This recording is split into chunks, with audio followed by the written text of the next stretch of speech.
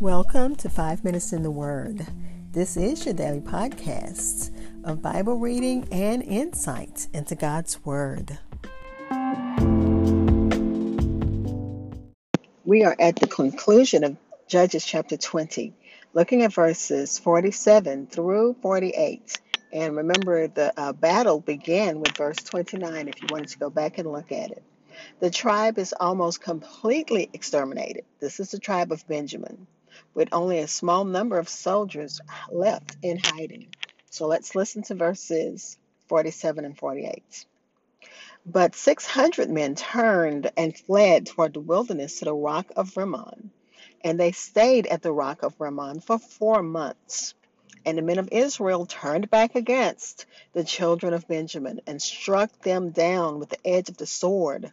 From every city, men and beasts, all were found.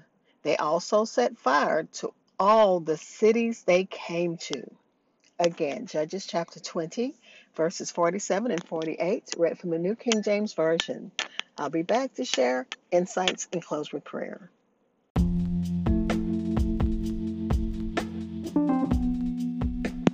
Hi, I'm the host of 5 Minutes in the Word, a daily podcast which spends a few minutes exploring God's Word. Thank you for listening. If you don't mind, go ahead and like and follow 5 Minutes in the Word on Facebook and Twitter. You can also hear my podcast almost everywhere podcasts are heard. Again, that's Judges chapter 20, verses 47 and 48, read from the New King James Version. And again, this is the victory of the 11 tribes over Benjamin and Gibeah. So let's listen to what the commentaries had to say. 600 men turned and fled towards the wilderness. They stayed at the rock of Rimmon. The Benjamites succeeded in hiding at a natural rock formation. The 2 days of defeat made the tribes of Israel ruthless, and not just one commentary said that. All of the commentaries I looked at said that they were ruthless after, their defeats, and as a result of that, only 600 men remained. That was the remnant that was left of the tribe of Benjamin. But then the children of Israel turned back against the children of Benjamin and struck them down with the edge of the sword. Every man, from every city, man and beast, all were found. The tribe of Benjamin was undeniably guilty of, harboring fugitives. The gentlemen that raped and murdered the Levite's concubine were definitely guilty, and they were harboring them. So the commentaries all felt that the tribe was, they were guilty, but there was no need for the complete slaughter, the complete annihilation as described here. This seems too severe a judgment against the tribe of Benjamin and would soon be regretted by Israel. And I think Matthew Henry said that Hosea alludes to this all of the time, of the sin of Gibeah and of this battle. Well, not all the time, in 2 occasions.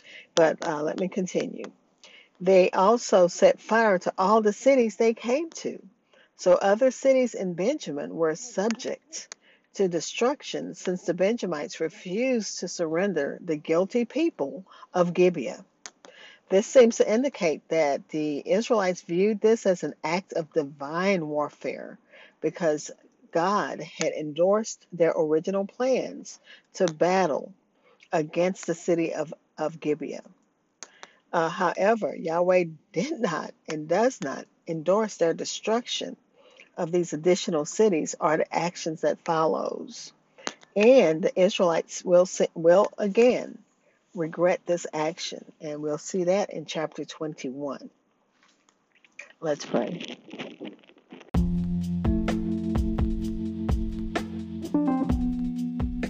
Father, we thank you. We thank you for your word. We thank you for your the lessons that we learn from your word. Help us as we study your word, God. Some sections are hard to understand, but we know that you're in control. And God, as we read of wars, we can't help but stop and think about the Ukrainians and others who are fighting wars. But the Ukrainian war is like on the news every day. So, of course, they're always in our hearts and prayers, praying for others who are in the similar situations. And again, we know that war doesn't have to be a physical war. It could be emotional. It could be spiritual. It could be mental.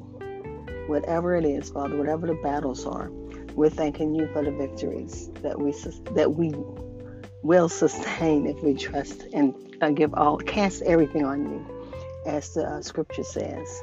Praying for those who need you in a special way, and thanking you in advance for answered prayers. Amen.